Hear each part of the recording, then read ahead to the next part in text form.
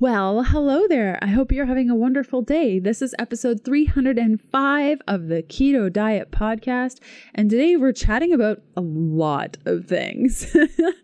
I have my very dear friend, Vanessa Spina, on. She's a sports nutrition specialist who recently completed a 2-year biomedical science program at the University of Toronto and the best-selling author of Keto Essentials. She is an international speaker, host of the popular Fast Keto podcast, and founder of Ketogenic Girl with online audience of over 500,000. Vanessa and I go way back. She's brilliant. I love that she was like, I don't understand this. I'm just going to go back to school and figure it out. She's so inspiring. I love the work that she does. And today we're just talking about diets, like how to know when it's time to change, signs that we look for, and really understanding that what worked for you a couple of months ago, a couple of years ago is probably not what your body needs now. And just pushing those limits, whether it be carnivore or keto or strength training or reverse dieting or understanding carbohydrates as fuel. And what I really, really love is last time I saw Vanessa in person, she was eating a very, very strict ketogenic diet and very minimally, carbohydrates and all that stuff, to kind of see her evolution, talking about reverse dieting and training and eating a whole bunch. It's just so crazy to see how much can change when we just allow our bodies to navigate for us. So if you really, really enjoyed this conversation, Vanessa has been on the show before, episodes 83, 99, and 182. So this will be her 4th time on the podcast. I love hanging out with her. I think you're really going to enjoy the show also. If you have questions about today's episode, content, anything, or you want your question to be on an upcoming podcast episode, head on over to healthfulpursuit.com/contact and ask me. You can also catch up on previous podcast episodes and the notes from today's show by going to ketodietpodcast.com. Okay, let's do this thing. Hey, I'm Leanne Vogel, and you're listening to the Keto Diet Podcast. I've put together a free 21-page guide on achieving weight loss on your keto diet if nothing is working, as a little thank you for being here today. Grab your free guide at ketoforwomen.com to get the steps you need to overcome the hurdles standing in your way. Vanessa, how are you? I'm so good, Leanne. It's so nice to see you. It's really been way too long. It's been a really long time. I don't even know what you've been up to. So why don't you share with us who you are, what you've been up to, and we'll take it from there. Sure. So I'm Vanessa Spina. I'm an author like you. I wrote a book about keto, and I've been doing my podcast for, I think, just over 2 years now. It's kind of my favorite thing that I get to do every week, is talk to awesome people like you and geek out about this, like keto and all this stuff. And I've been running a keto program for several years, and I never thought I'd end up doing this. I used to work in finance as a news anchor, and I totally switched gears in my early 30s, went back to school, studied biochemistry, and, found that I just love this stuff so much. Like, I found my passion. I enjoyed working in finance, but I was just making rich people more money. It just wasn't that fulfilling. Whereas working in this space, like every day, you get to connect with people that you really do make a different, like positive difference in their lives just by bringing them some information or education. So it's really fulfilling. And I'm sure you've probably found the same. Yes. And what was studying biochemistry like? Like, was there a time where you're like, how did I end up here? What is happening right now? Yeah. The first week I felt like I was studying Russian and everyone was fluent but me, and everyone knew what they were doing and they knew how to write academic papers and all this stuff. And I had, like, my undergraduate degree at UBC, I studied nutrition as my electives, but I didn't do any science stuff. And I was like, oh, this is like actually hard school. This is what all the other people were studying. That is actually extremely challenging, but it was very rewarding because it was 2 years. And at the end, I was getting like 80s and 90s and just like really excelling in it. So to go from like knowing nothing to understanding this new language, which is like the language of biomedical processes in our body, it really helped me. And, being in our space, there's just so much information out there. And sometimes you get confused. And I started to think like, well, I don't know what to believe, this person or that person. Like, I'm just going to go back to school, take a couple of years, study this myself so that I can decipher what is opinion, what is fact, and I'm so thankful that I did it because it really, really helped me understand, and it helps me convey and help other people understand concepts a lot better.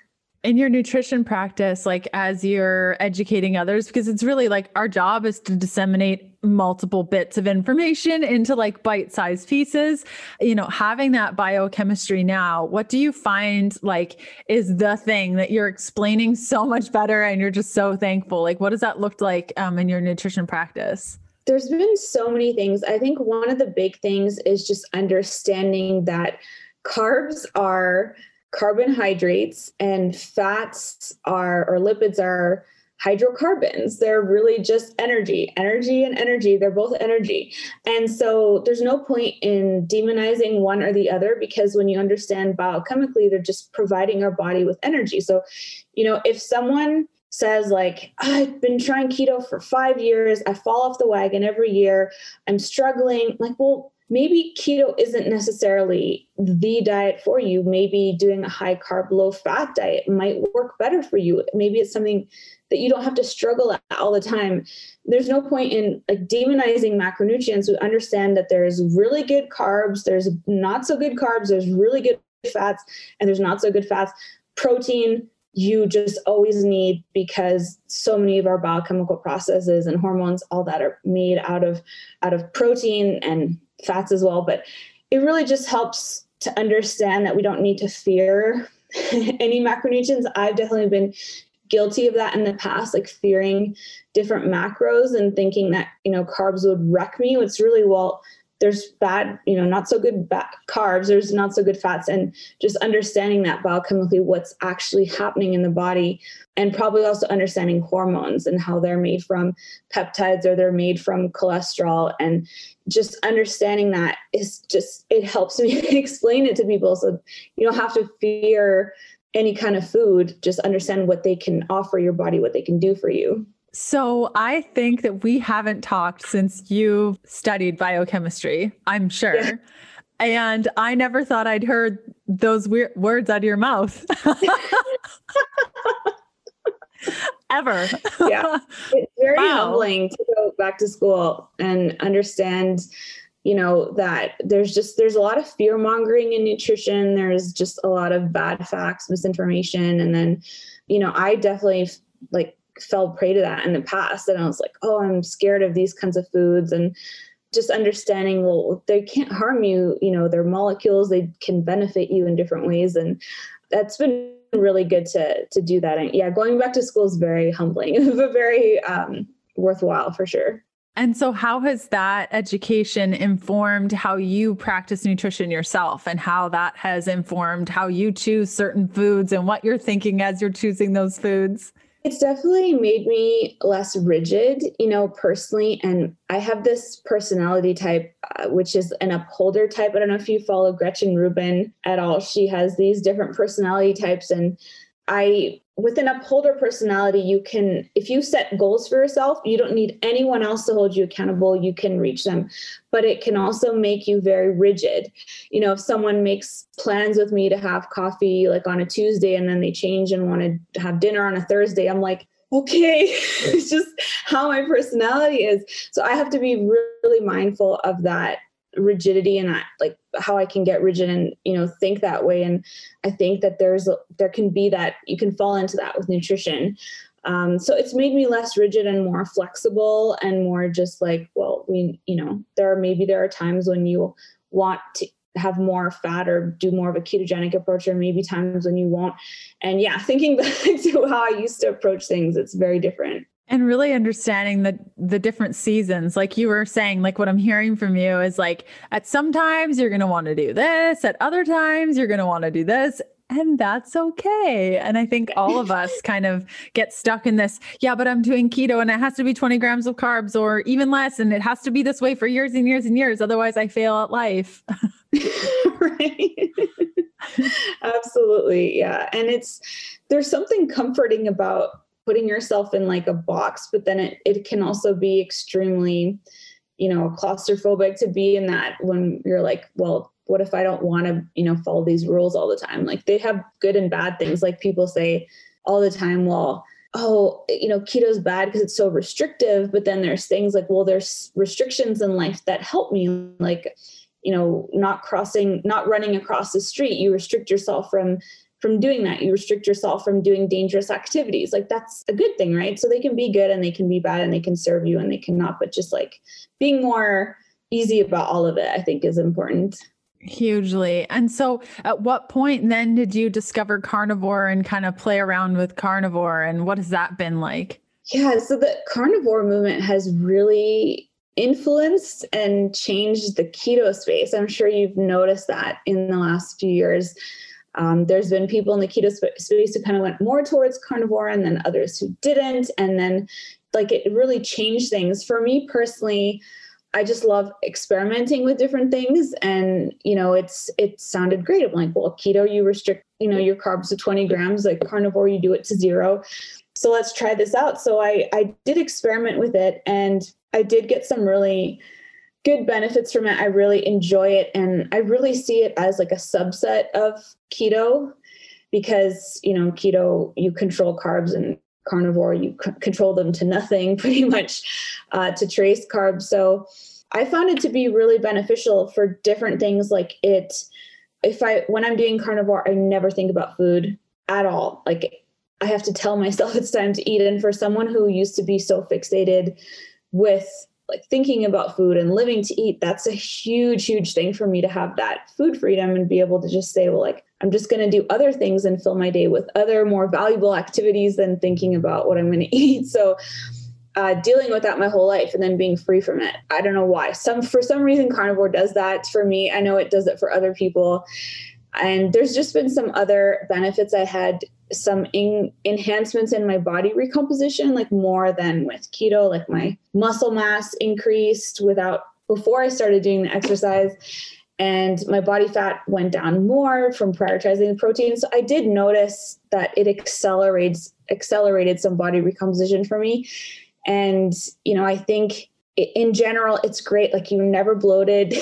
You never have like any digestive problems. If you've struggled with digestive problems, that's what first brought me to keto. It's really nice to not have that. And then if you go back and sort of do keto for a while, which I've also experimented with, then you're like, oh man, like the digestion thing is really nice. Like you just never have to have like indigestion or bloating. So yeah, there's some really neat things about it, but I really see it as like a tool that you can kind of use at different times and, go into it when you want to, and then, maybe flow back to keto or more low carb at different times. And as opposed to just being like, this is what I'm doing forever until I die. Yeah, completely. I've had a bunch of people on the show recently talking about carnivore, and like, it sounds really good in practice, but I just can't do it. Like, I love plants so much. I just love plants. And I think it's also understanding what kind of person you are. Maybe at some point in my life, I'll be like, you know what? I want to try this carnivore thing, but like, I just love plants. I don't really get bloated from plants. Maybe you say that, and you're like, oh, but wait, with carnivore, you'll notice that you do get bloated with plants. But, I think it's understanding with nutrition, like sometimes some protocols, just like what you said, if you're struggling through it and it just sucks the life force out of you, do you need to do it? I don't know. Yeah. And that's the thing is, ultimately you want something that's sustainable and really suits you or like lines up with you. And I always encourage people to try different things. There's no harm in trying it. You may be one of those people who tries carnivore for a month and you're like, this is how I'm meant to eat. Like, this is the best thing ever. And then same thing with keto, or you might try keto and then realize that you just can't keep with it. Like I was saying before, you keep struggling. And then for some reason you feel like you have to do it. Like you have to do it because it's so popular right now and you're in this community and whatever. And, that can be detrimental. I think pushing yourself to do something that is just doesn't come easily for you or, naturally. So I love that you know that you love plants and, it's just not something for you.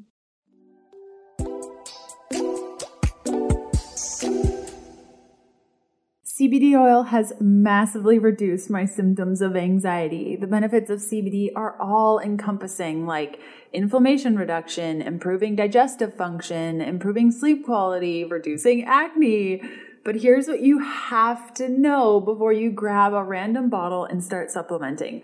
Please, please, please, please research your options thoroughly and look for a CBD oil that uses hemp seed oil as a carrier oil, not safflower oil, not MCT oil, not olive oil, hemp seed oil. Okay. The hemp seed oil means that the plant has been kept in its purest whole plant form, allowing the terpenes and cannabinoids to work together in unison in your body to give you the powerful entourage effect that everyone raves about when it comes to the power of CBD.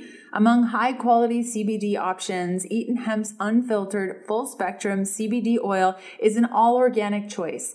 They are one of the first unfiltered CBD products to be USDA certified organic. This guarantees what you see is what you get. No toxins, no pesticides, no label trickery. And I gotta tell you, the CBD market is filled with label trickery. Eaton Hemp uses hemp seed oil as a carrier for the CBD, giving you the full entourage effect, maximum absorption, potency, effectiveness, terpenes, and cannabinoids, aka results. These are all good things. Now, what I love most about Eaton Hemp is they have a 30-day money-back guarantee. As far as I know, this is the only hemp company that backs up their product by a 30-day guarantee. What does this mean for you? If you don't see the results you're looking for, they refund, no questions asked. They put together a special podcast offer for listeners. If you go to eatonhemp.com/keto diet and use the code keto diet, you'll get 20% off all Eaton Hemp CBD products. Again, that's keto diet over at eatonhemp.com/keto diet.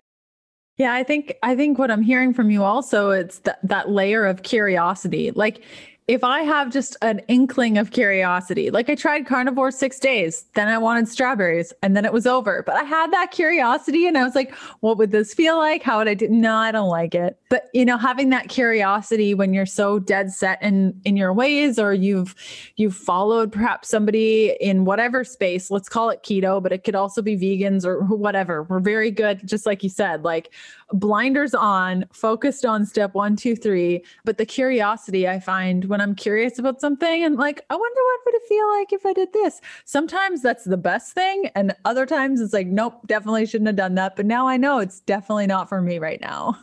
Yeah, I love that. And I think also you probably agree with this, that as a nutritionist yourself, like, you want to be able to have experienced different ways of eating so that you can speak from experience for people. Like, even though your experience may not have anything to do with theirs, you can at least speak with more of insight of what it's actually like, or, give you a better idea of how it might help someone else. That's so true. I mean, almost every eating style I've tried has come to that of like, I'll just try this and see so that I know and I'm informed when people, come to me or ask questions. That was how I became a vegan for 8 years. I was like, I'm just going to try doing this vegan thing. And it really stuck. Whereas a raw vegan, I think I lasted 3 months. I'm like, nope, this is impossible. Living in Canada, you can't do this. Like, it's just not feasible.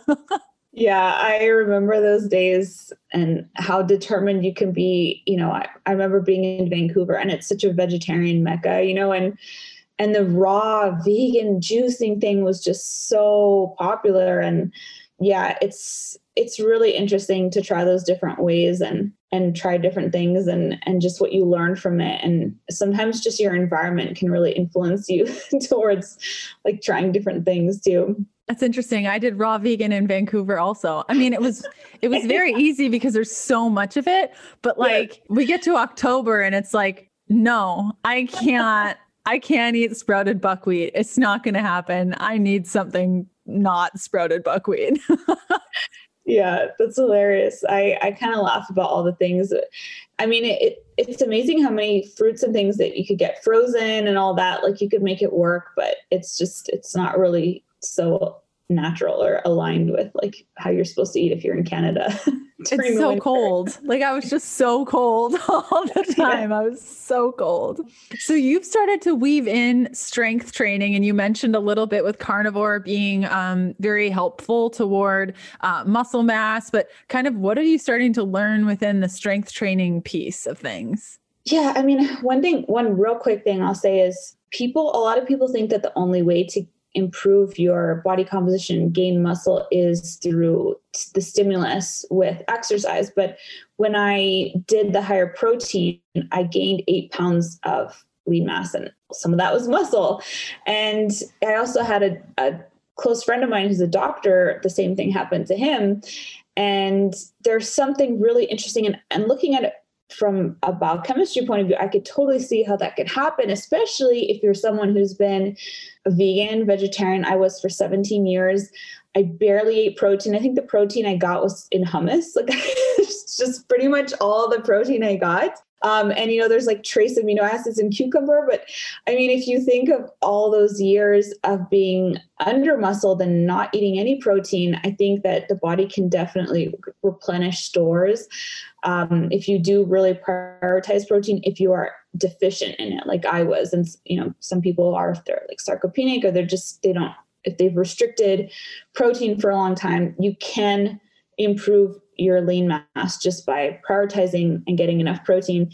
And so I was really encouraged by that. And then I started reading about how, there's these newbie gains you can get, and then studying physiology was a part of my program too. So I started to become more interested in it. And I was like, I think this could just continue to accelerate, my muscle growth that I've been sort of improving with the diet and eating more protein. And so I started doing 4 workouts a week, 2 lower body days and 2 upper body days. And I hadn't really worked out since I was in university. So, it's speaking of like humbling things, it's humbling because you can do it for months and months and you're like, I'm still lifting the same weight. Like, when do I get to lift something higher? It really takes time, but that's one of the things that I've also shifted for myself. And I encourage people to all the time as well, is to take a long-term perspective. If you're going to build muscle, it's not going to be overnight. And so many of us know from doing like cleanses or fasting, like you can get results really fast and that can be really addictive. And then you do something like building muscle with weights and you're like, it's been 6 months and literally nothing has happened, but you sort of like enjoy the feeling of the workout and you trust that like it's coming. And, it really does take time. But if you have a long-term perspective and that's like, well, I want to continue to improve how much muscle I have over the next 50 years, then you can be patient and just know it's going to take time. And it's not like for this summer or this like event or whatever. It's going to take longer than that, but it's very rewarding, I think. And just like you start to feel stronger physically, and that lends itself to feeling stronger in other ways too. So I'm a really big fan of it now. And, it came along at the right time for me. And I'm really fascinated by how we store, amino acids in our muscle and how that can be, like Dr. Gabriel Lyons says, like this organ of longevity. And it's so, so important is, to really prioritize that muscle and to just have some kind of weight training or resistance exercise, in your regimen every week. And it can make a big difference. That's amazing. I mean, there's so many pieces to that. I think a lot of people, like I do this all the time. I join so-and-so gym or whatever program, and I'm like, I need to be this, that, and the other thing. And this is how I want to look. And this is how I want to perform. And I'll never forget, my husband and I started CrossFit probably, we're talking like 2013 at this point. And I'll never forget the first class. He was like bumming around and kind of just taking his time. And I was like, yo, are you going to take this serious or what? And he's like, I am not an athlete. Okay. My name is Kevin. I work at a payments company and I'm just here to like move my body. And I thought that that was just like, oh, right. I'm not an athlete. I'm not training for the Olympics. I'm not like, I'm just a girl living in a small town trying to do better for my body. Like, and because we just get so focused on probably the wrong things, which maybe, you know, at least in my case, has always like deterred me from continuing because I'm like, I'm not really seeing any benefits, or I don't look like so-and-so athlete, so I'm just going to stop. Yeah. And it just, you realize that it really takes a long time to build the muscle to get that definition. And, you know, it's also kind of nice to realize that you can have like these seasons where you can just focus on growing your muscle.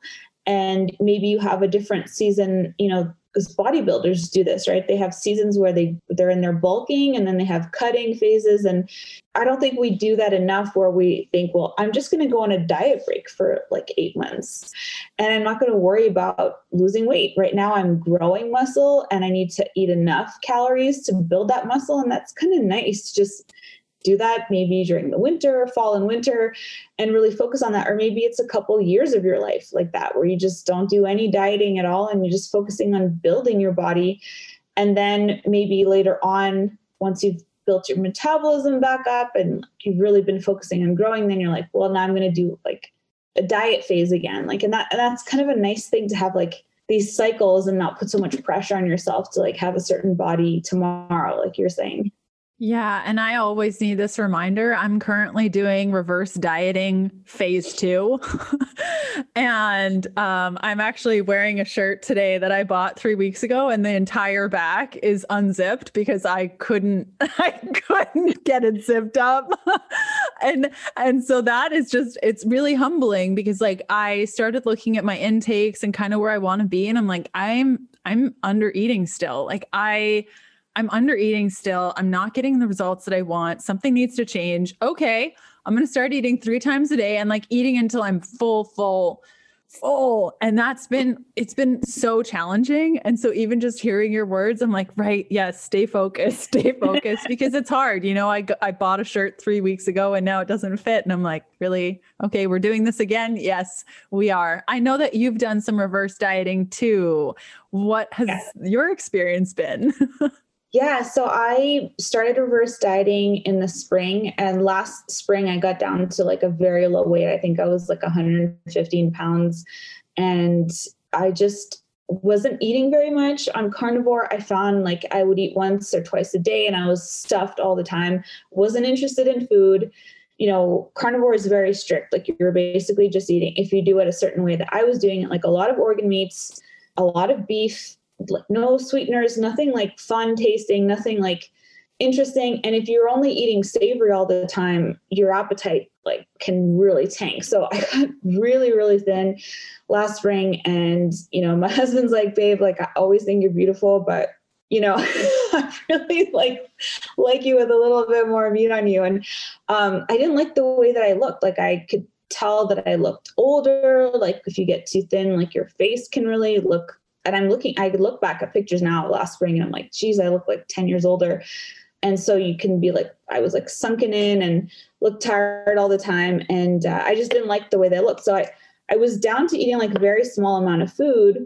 And I didn't like the way that my body looked. So it's like, there's got to be a way, you know, out of this. So I found reverse dieting. You gradually, for anyone who doesn't know, like you gradually increase your calories over a period of time, and you do it very gradually. And you also add in resistance training. So I added in 50 to 100 calories every 2 weeks. And then I sort of got up to about 2,200. I'm now between 2,200 and 2,300 calories a day, and added in resistance training. And it's really interesting because you go through different phases. So like I went through phases where like nothing fit anymore. That's the hardest phase. You're like growing out of everything, all your favorite clothes that you were wearing, like they just don't fit. So that's like a really, really uncomfortable part. You can also go through like a lot of swelling and bloating. Like I had so much swelling, so much bloating, like my face was super swollen, like my body was super swollen. You know, there was a period of time where it was just, like I just hated the way that I felt in my body, looked in my body, the way anything fit.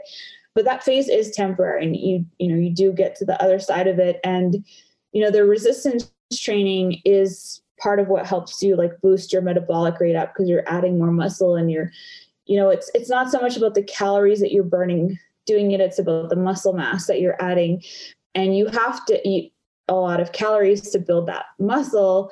So it can be great. Like it's like I said, it's a time that you just stop dieting. You do that. It's a reverse. It's literally the reverse, the opposite of dieting.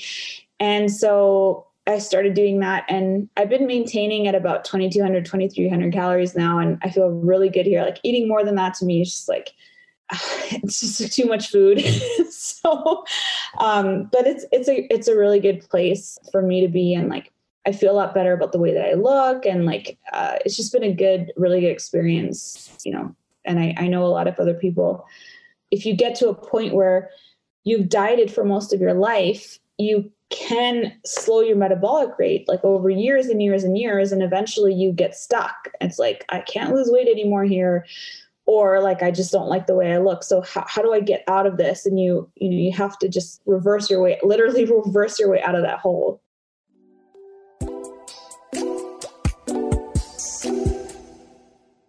We all know the health benefits of salmon, rich in omega-3, selenium, vitamin D, the nutrients that keep your thyroid and metabolism revved up and your skin looking glowy and healthy. But a lot of us steer clear of fish because of accessibility, cost, and taste. Some of that store-bought stuff has a real rank taste to it and smell to it, right? Ugh. Not Wild Alaskan Seafood Box, a salmon delivery service that takes wild caught to a whole new level. The seafood in their subscription program is wild caught from Alaska via small boat fishermen working directly with friends and families to deliver the freshest, most authentic seafood right to your home. From the local small mom and pop processor in Petersburg, Alaska to you.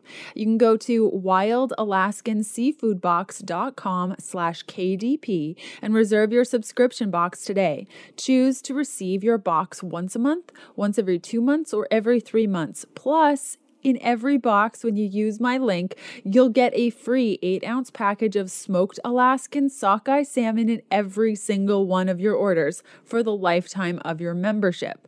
So all you got to do is go to wildalaskanseafoodbox.com/KDP, choose your subscription, and then use the KDP coupon code at checkout for your free 8-ounce package of smoked Alaskan sockeye salmon in each and every single one of your boxes for the lifetime of your membership.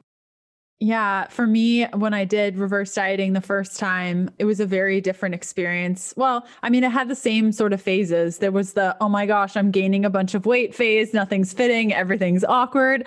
What I've enjoyed in this process more than the last is I'm filling out in places that actually make me look far healthier. Like, yeah. I don't even know, like you were saying, even when I looked at my stomach and my hips before, it just, things weren't right, but I'm kind of filling out in those areas. And that's been really fun to watch this go around. And yeah, you're right. For me, that phase of like, okay, I put my shirt on today. What am I doing? Is this the right call? Am I crazy to be doing this? There's definitely the second guessing thing. But I'm glad that you pointed that out. And I'm also glad that you talked about protein, and kind of, you said it a couple of times of just like, protein is kind of this thing that nobody's really afraid of, but most people don't hit enough. And I was calculating out macros for a client this morning, and she's at 35% body fat. And, so her composition is a little bit different. And I was kind of just going through things, and she's eating about 40 to 50 grams of protein every day. And I'm calculating it out, and I was guessing she'd be around like 85 grams of protein a day. When I calculated out, it was 98 grams of protein. And I'm having this conversation with her, like, we're going to shoot for 98 grams. And she's like, how? That's so much. How even do you calculate that high? And I'm like, that's actually a low, like that's 0.8 grams per pounds of lean body mass. So that's like, it's not that much based on that calculation. And at 98 grams for that body fat percentage, like, that's a lot of protein, but like still it's not a lot of protein. Yeah. And I mean, I can hit that number like at one meal. So it's really easy, but I understand like if you haven't in a while, my biggest challenge is making sure I don't overdo protein. Cause if I do, then like I'm up all night, like going to pee, it's just like not fun. So I have to make sure to keep the protein down. But I think it's so important to prioritize it. And I've really been learning that in the last few years. And I didn't understand how important it was before for body composition.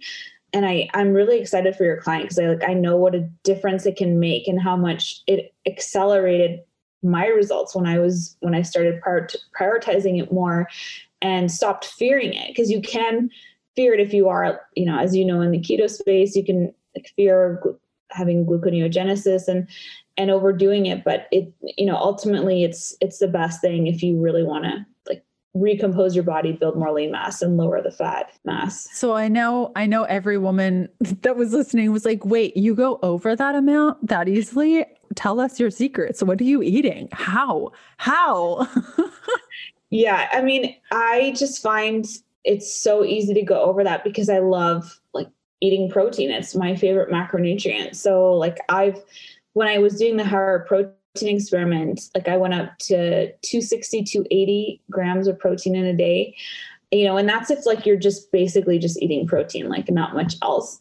But it's so easy to do it. Like I love turkey, there's like yogurt, there's so many high protein foods that you can eat that like will get you there and are generally like low carb, or like with turkey or other like meats, 0 carb. But there's things that I would do like making beef cheeks are super high in protein. I do those all the time, like all kinds of roasts, like prime rib and stuff. It's just really easy for me to get there.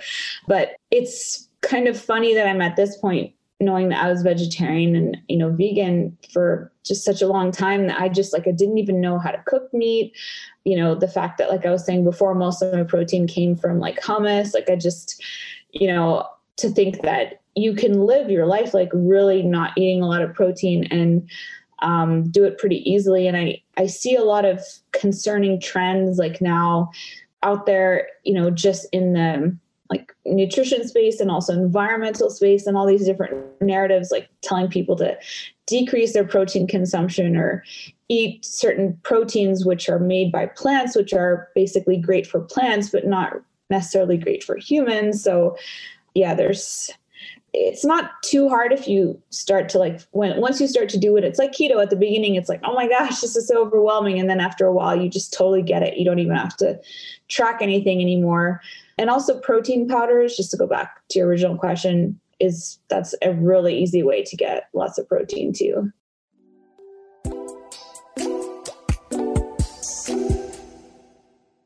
I really hope you're enjoying today's episode. I'd love to see where you're listening from. You can snap a pic and tag me at Leanne Vogel or leave a review for the show on your favorite podcast player. It helps me out tremendously. Okay, back to the good stuff.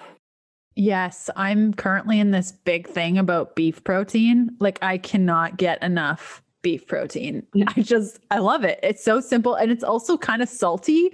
So when I'm adding it to certain things, it adds salt. I can totally crush so much protein, and steak too. That's like my go-to, like a London broil. It's like lower in fat and has like so much protein. If I'm low, I'll just cook up one of those and eat it with some chimichurri, and it's delicious. Yeah. And it honestly really is the most satiating macronutrient. Like people debate if it's protein or fat, but all of the research that I've seen shows when they have people just preload on protein and then go and eat whatever they want at a buffet, they eat drastically less if they've gotten enough protein. And it's been a game changer for me in terms of appetite, like to the point where I lost too much weight when I was eating a lot of protein. It can be so satiating that you just have food doesn't have any appeal, because once your body gets what it needs, it doesn't want to keep eating more food. But if you're eating foods that have barely any protein in it, it'll make you eat like all day long and into the night and still not feel satisfied. Completely. And you mentioned yogurt previously when we were talking about how to boost protein. What's your feeling on dairy? Where are you at? Has your education shifted that? Dairy. Let's talk dairy. Yeah, I would love to. So I've I've had the honor of having some really amazing protein scientists on the podcast, and some of my favorites, one of them who's at McMaster's University, who came on, and he talked about how a lot of people believe that they're lactose intolerant. And when they actually did studies, they found out that they would actually test them and see that only a fraction of them were dairy intolerant. And I think that some of that can come from like vegetarian culture. You know, when you're in that culture, it's like dairy is the spawn of the devil. Like, just, it's going to do terrible things to you. You know, they really convince you that dairy is just the worst thing to eat. And I think that can carry over and make people believe that they are intolerant. So if you think you may want to actually test it and find out if you actually are, because if you're not, you're missing out on like a really great source of protein and calcium. And I've definitely brought in a lot of that, because on carnivore, there's no great sources of calcium if you don't have dairy. Like, for a while I was like, oh, I could, take calcium supplement. You can take eggshells and boil them and like pulverize them. Like, no, like you just have some dairy, get your calcium. If you don't have dairy, there's just no calcium in your diet. So it's really important to me. And then obviously with yogurt, there's great benefits like the gut as well. So I'm a big fan of it. And I think that, if you are suspicious that you might be intolerant, there's also some research that was done at the ISSN, which is a sport institute in Florida. And they did a really broad study pretty recently, and they tested for inflammatory cytokines and inflammatory markers after people were consuming dairy, and there were none. So there's like this idea out there that dairy is very inflammatory, and everyone seems to believe that. But the more I've dug into actual research, I found it may not actually be inflammatory for a lot of people. So, I think it's just a great food. If you want to prioritize protein, it'll really help you with that. And it'll help you get calcium. And I think it's a really great food. And there's so much variety. You can eat really high fat dairy. You can eat low fat dairy, which is like more protein based. And yeah, I eat it pretty much every day.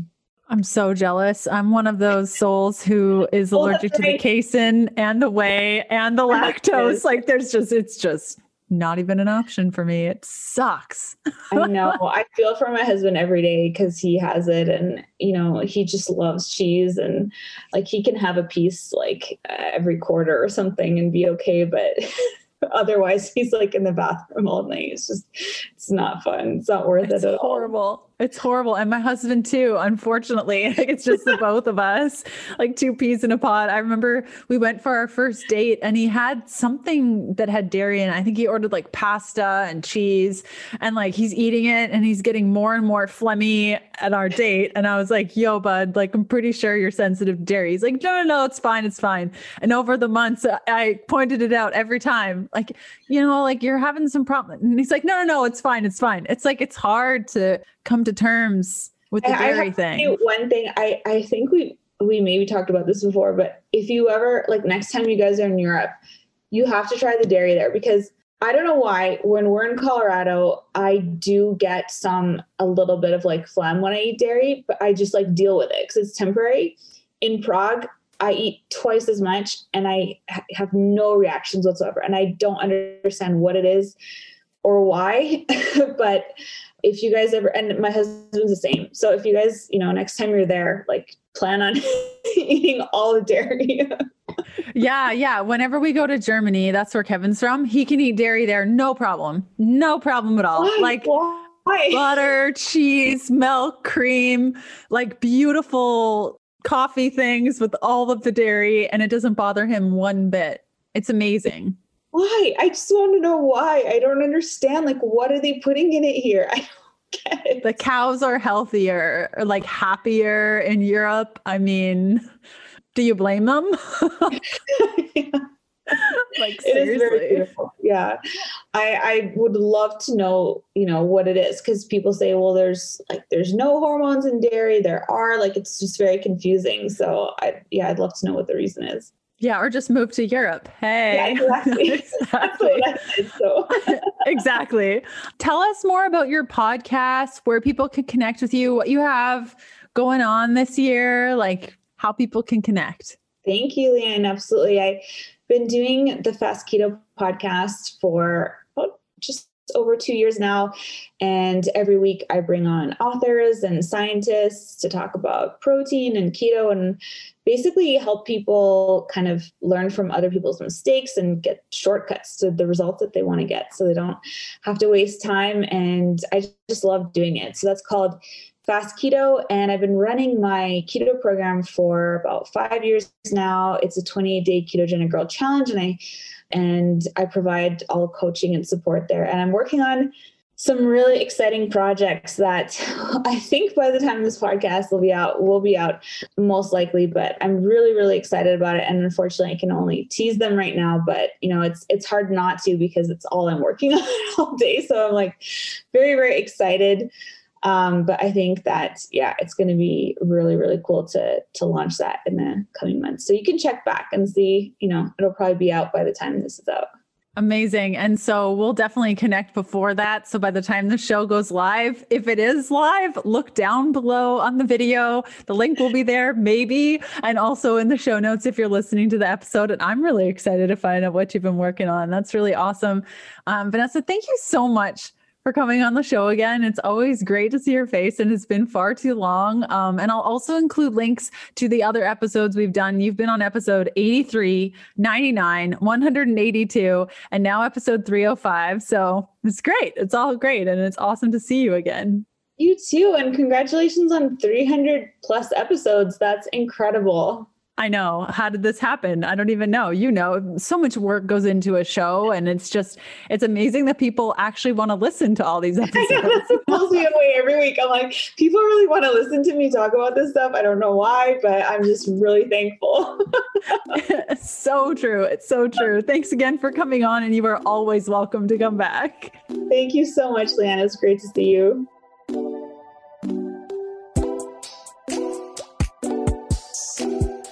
Thanks for listening to the Keto Diet Podcast. Join us again in a couple of days to discover more Keto for Women secrets for your fat-fueled life.